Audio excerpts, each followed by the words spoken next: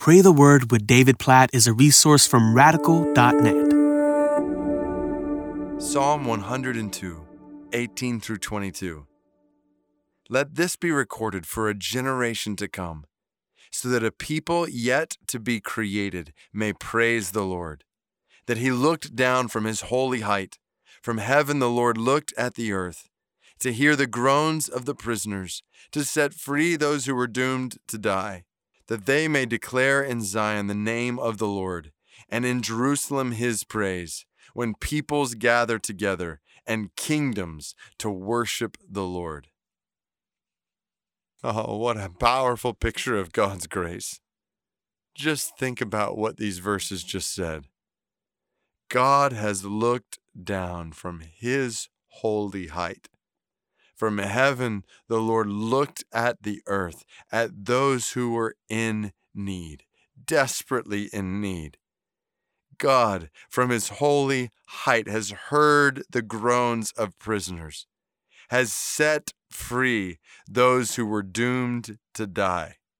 What a picture of despair, of bondage, of hopelessness. And God on high looks down and he hears and he sees and he sets free. This is the gospel. This is what we celebrate at Christmas. God from his holy height has come to us in the person of Jesus.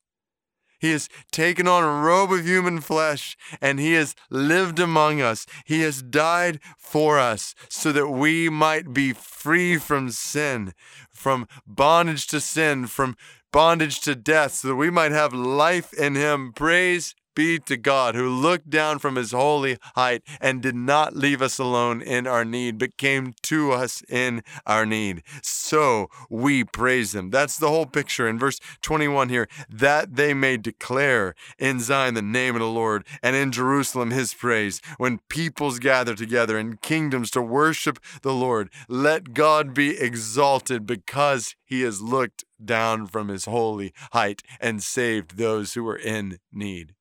Yes, yes, yes, yes. God, we praise you right now. We do what we have been ordained to do, because you are worthy of praise. You are worthy of glory and honor. We exalt your name right now. We exalt the name of the Lord, for you look down from your holy height upon us, upon me. Like, I don't even know how to fathom this, God, that you, the God of the universe, saw me in my sin and purposed to save me from my sin. You came to the earth to die for my sin. And not just me, like those who are listening right now who know you. God, I pray they just feel in a fresh way your affection from on high for them. And we together exalt you, and not just us, so that the peoples would gather together and kingdoms to worship you. Oh, God, we are celebrating the coming of Christ, the promised one, Jesus, you in human flesh, coming to us to save us from our sins. But we know it's not just for us, it's for all peoples. So God, we pray for all peoples, all kingdoms, all nations to know your grace, to praise your name for your salvation. God, we pray for the Badawi Beja people in Egypt, 1 million plus of them.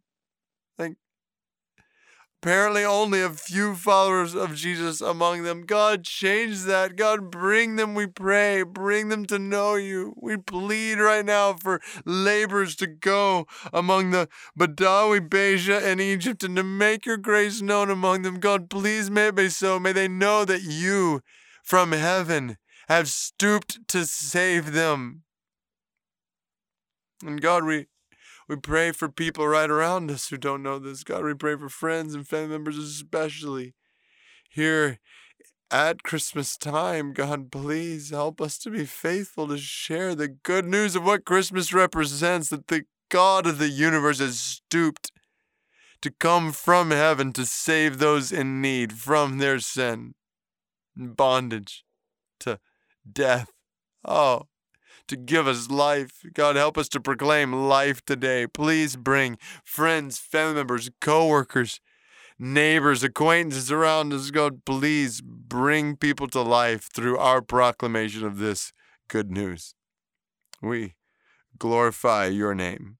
We praise you for looking down from your holy height upon us and saving those who are doomed to die.